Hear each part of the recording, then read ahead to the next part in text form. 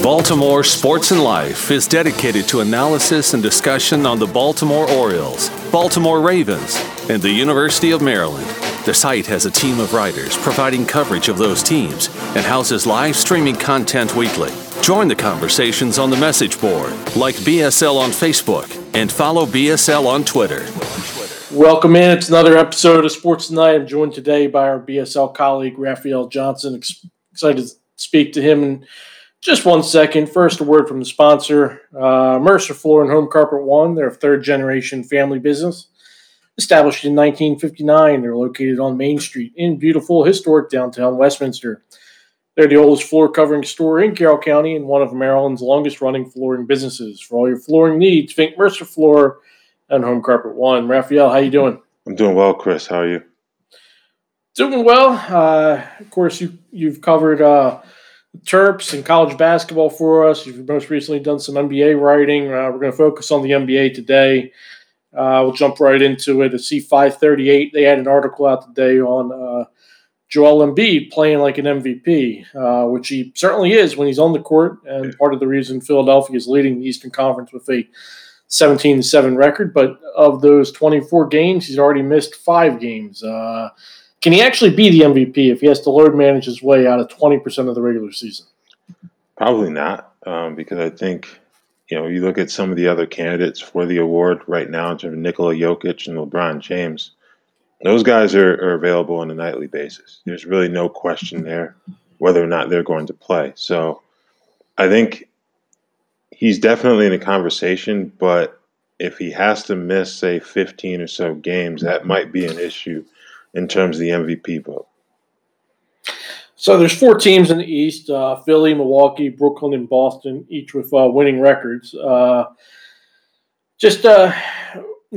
through those teams, what do you like? What do you question with each of them? We can start at the top of Philly and work our way down. I think Philly, the biggest question marks, Embiid's health for 1 and 2.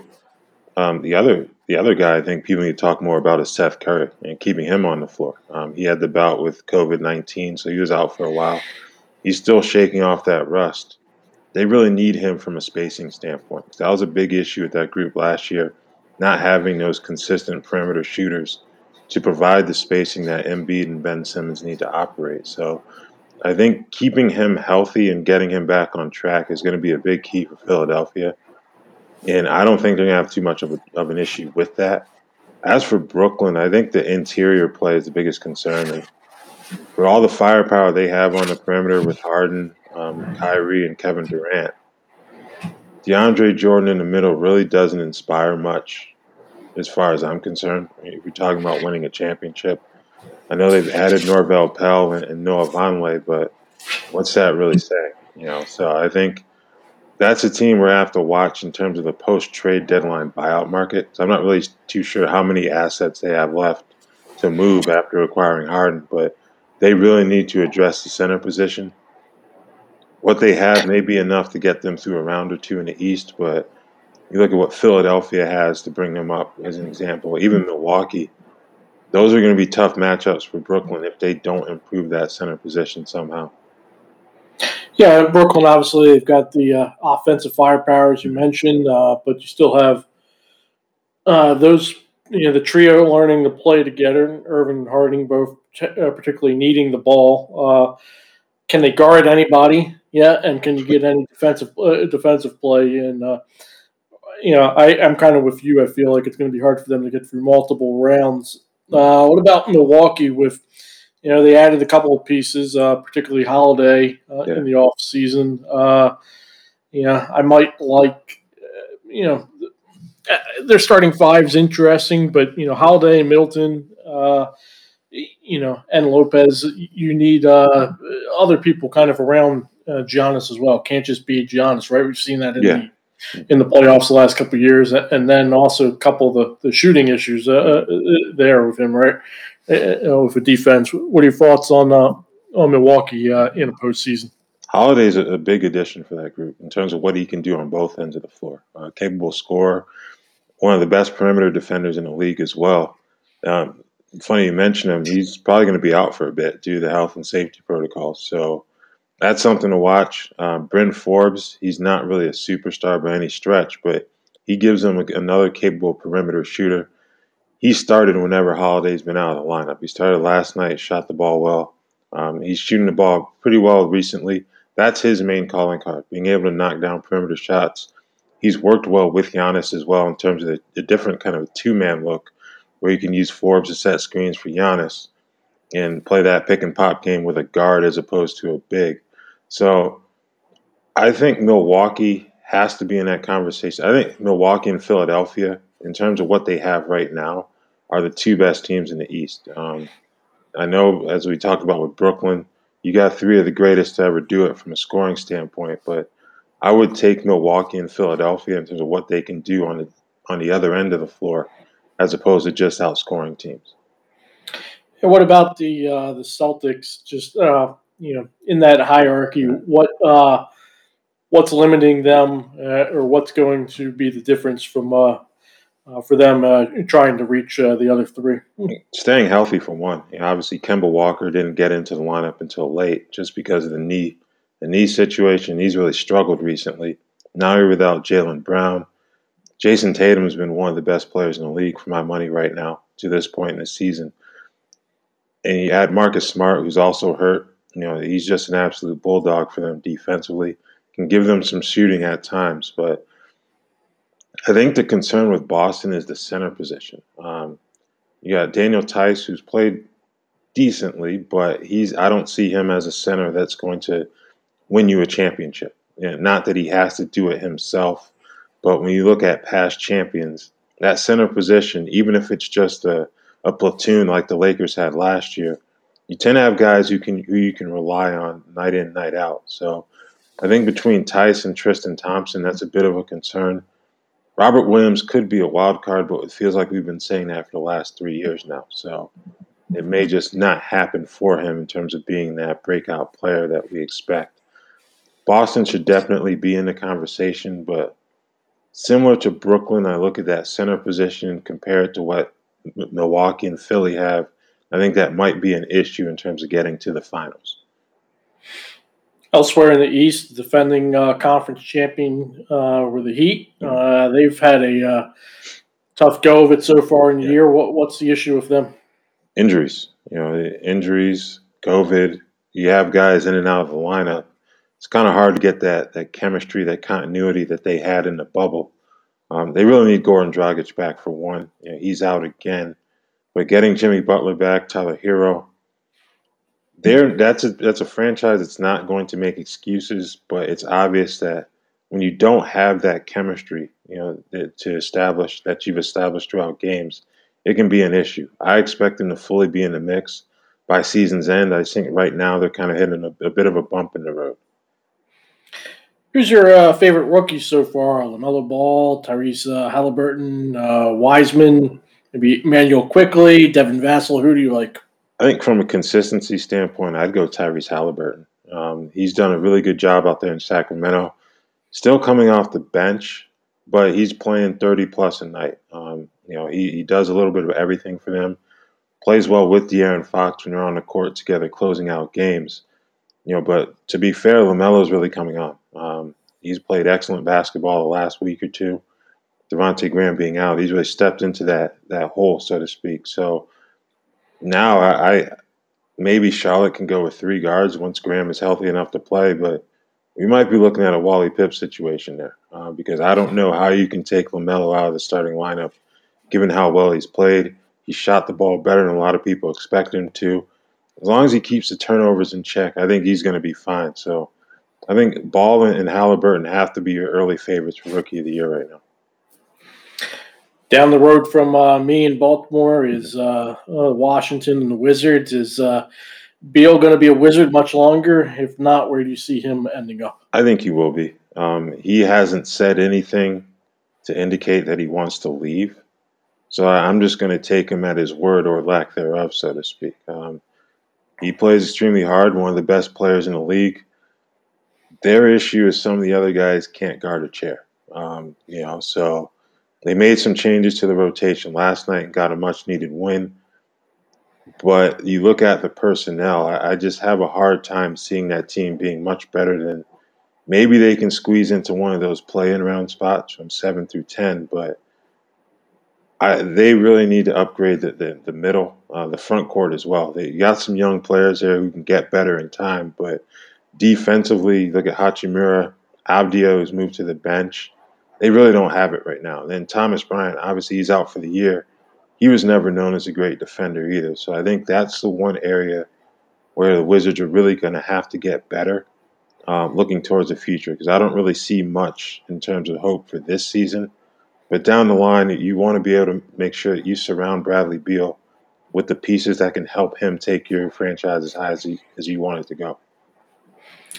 There are some guys rumored to be available in trades. Wayne Ellington in Detroit, George Hill with OKC, PJ Tucker, Houston, Lonzo Ball in New Orleans, JJ Redick in New Orleans, Trevor Ariza in OKC, Aaron Gordon, Orlando, Andre Drummond, Cleveland. What's of those guys, or maybe somebody I didn't mention, what's the trade you would like to see?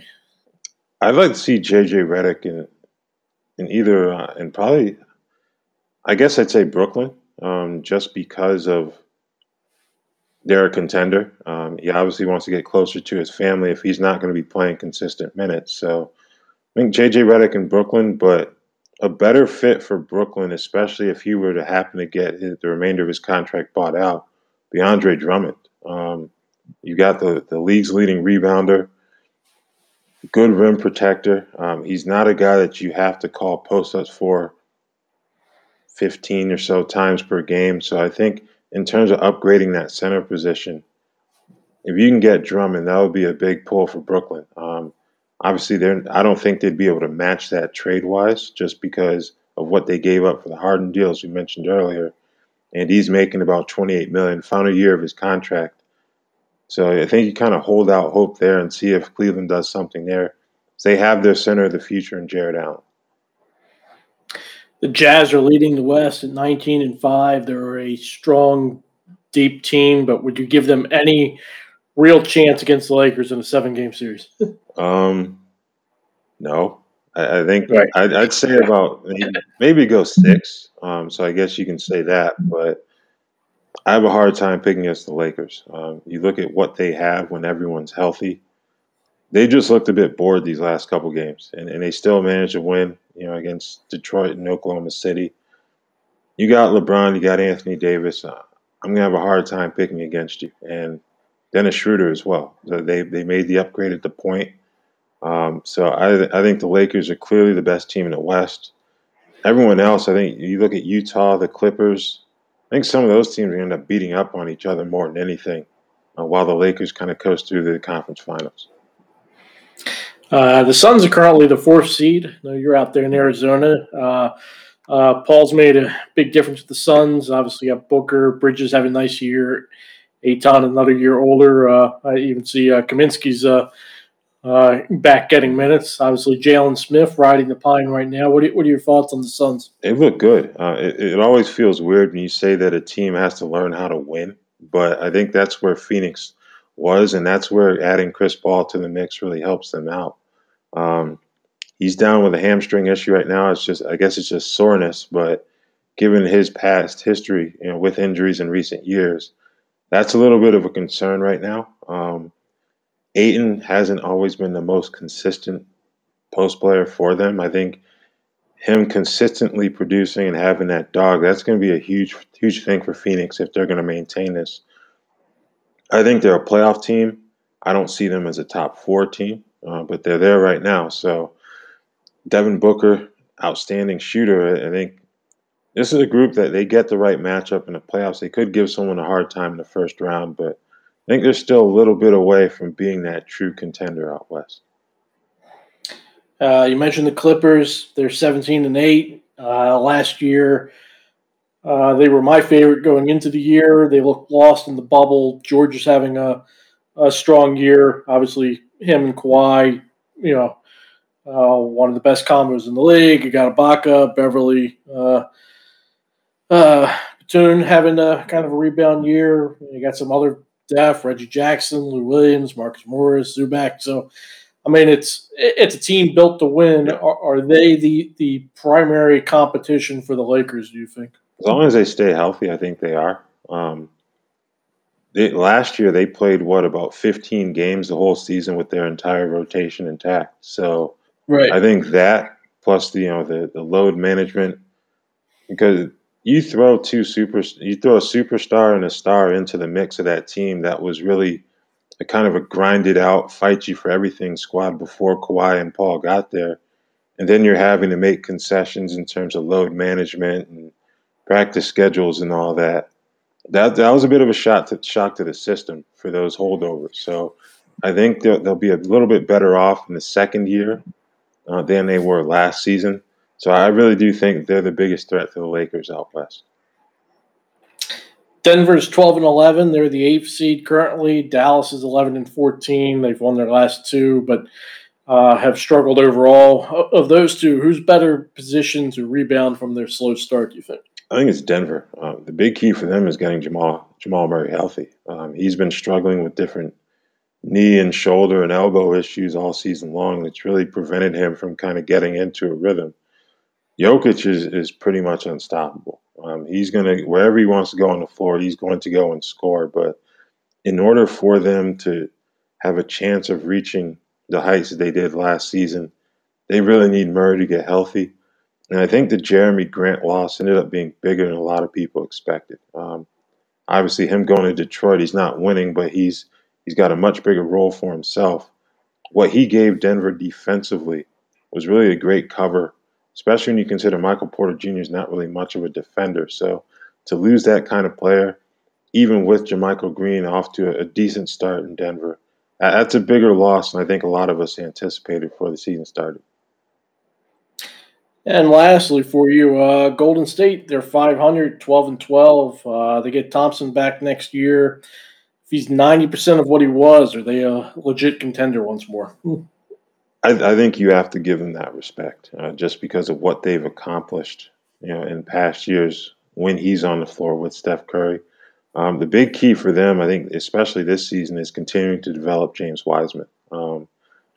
He's out injured right now, but as long as you can get that focal point in the middle to kind of counteract what you have on the perimeter, I think that'll go a long way towards getting the Warriors back to where we kind of expected them to be in recent years. So Wiggins is. It feels like, go ahead. Green still does a lot on the floor, but it feels like there's opportunities, particularly now, for him to do a bit more scoring than he is. Obviously it was a little bit easier when everything's spaced out and you're the forgotten guy versus, but I'm with you on Wiseman.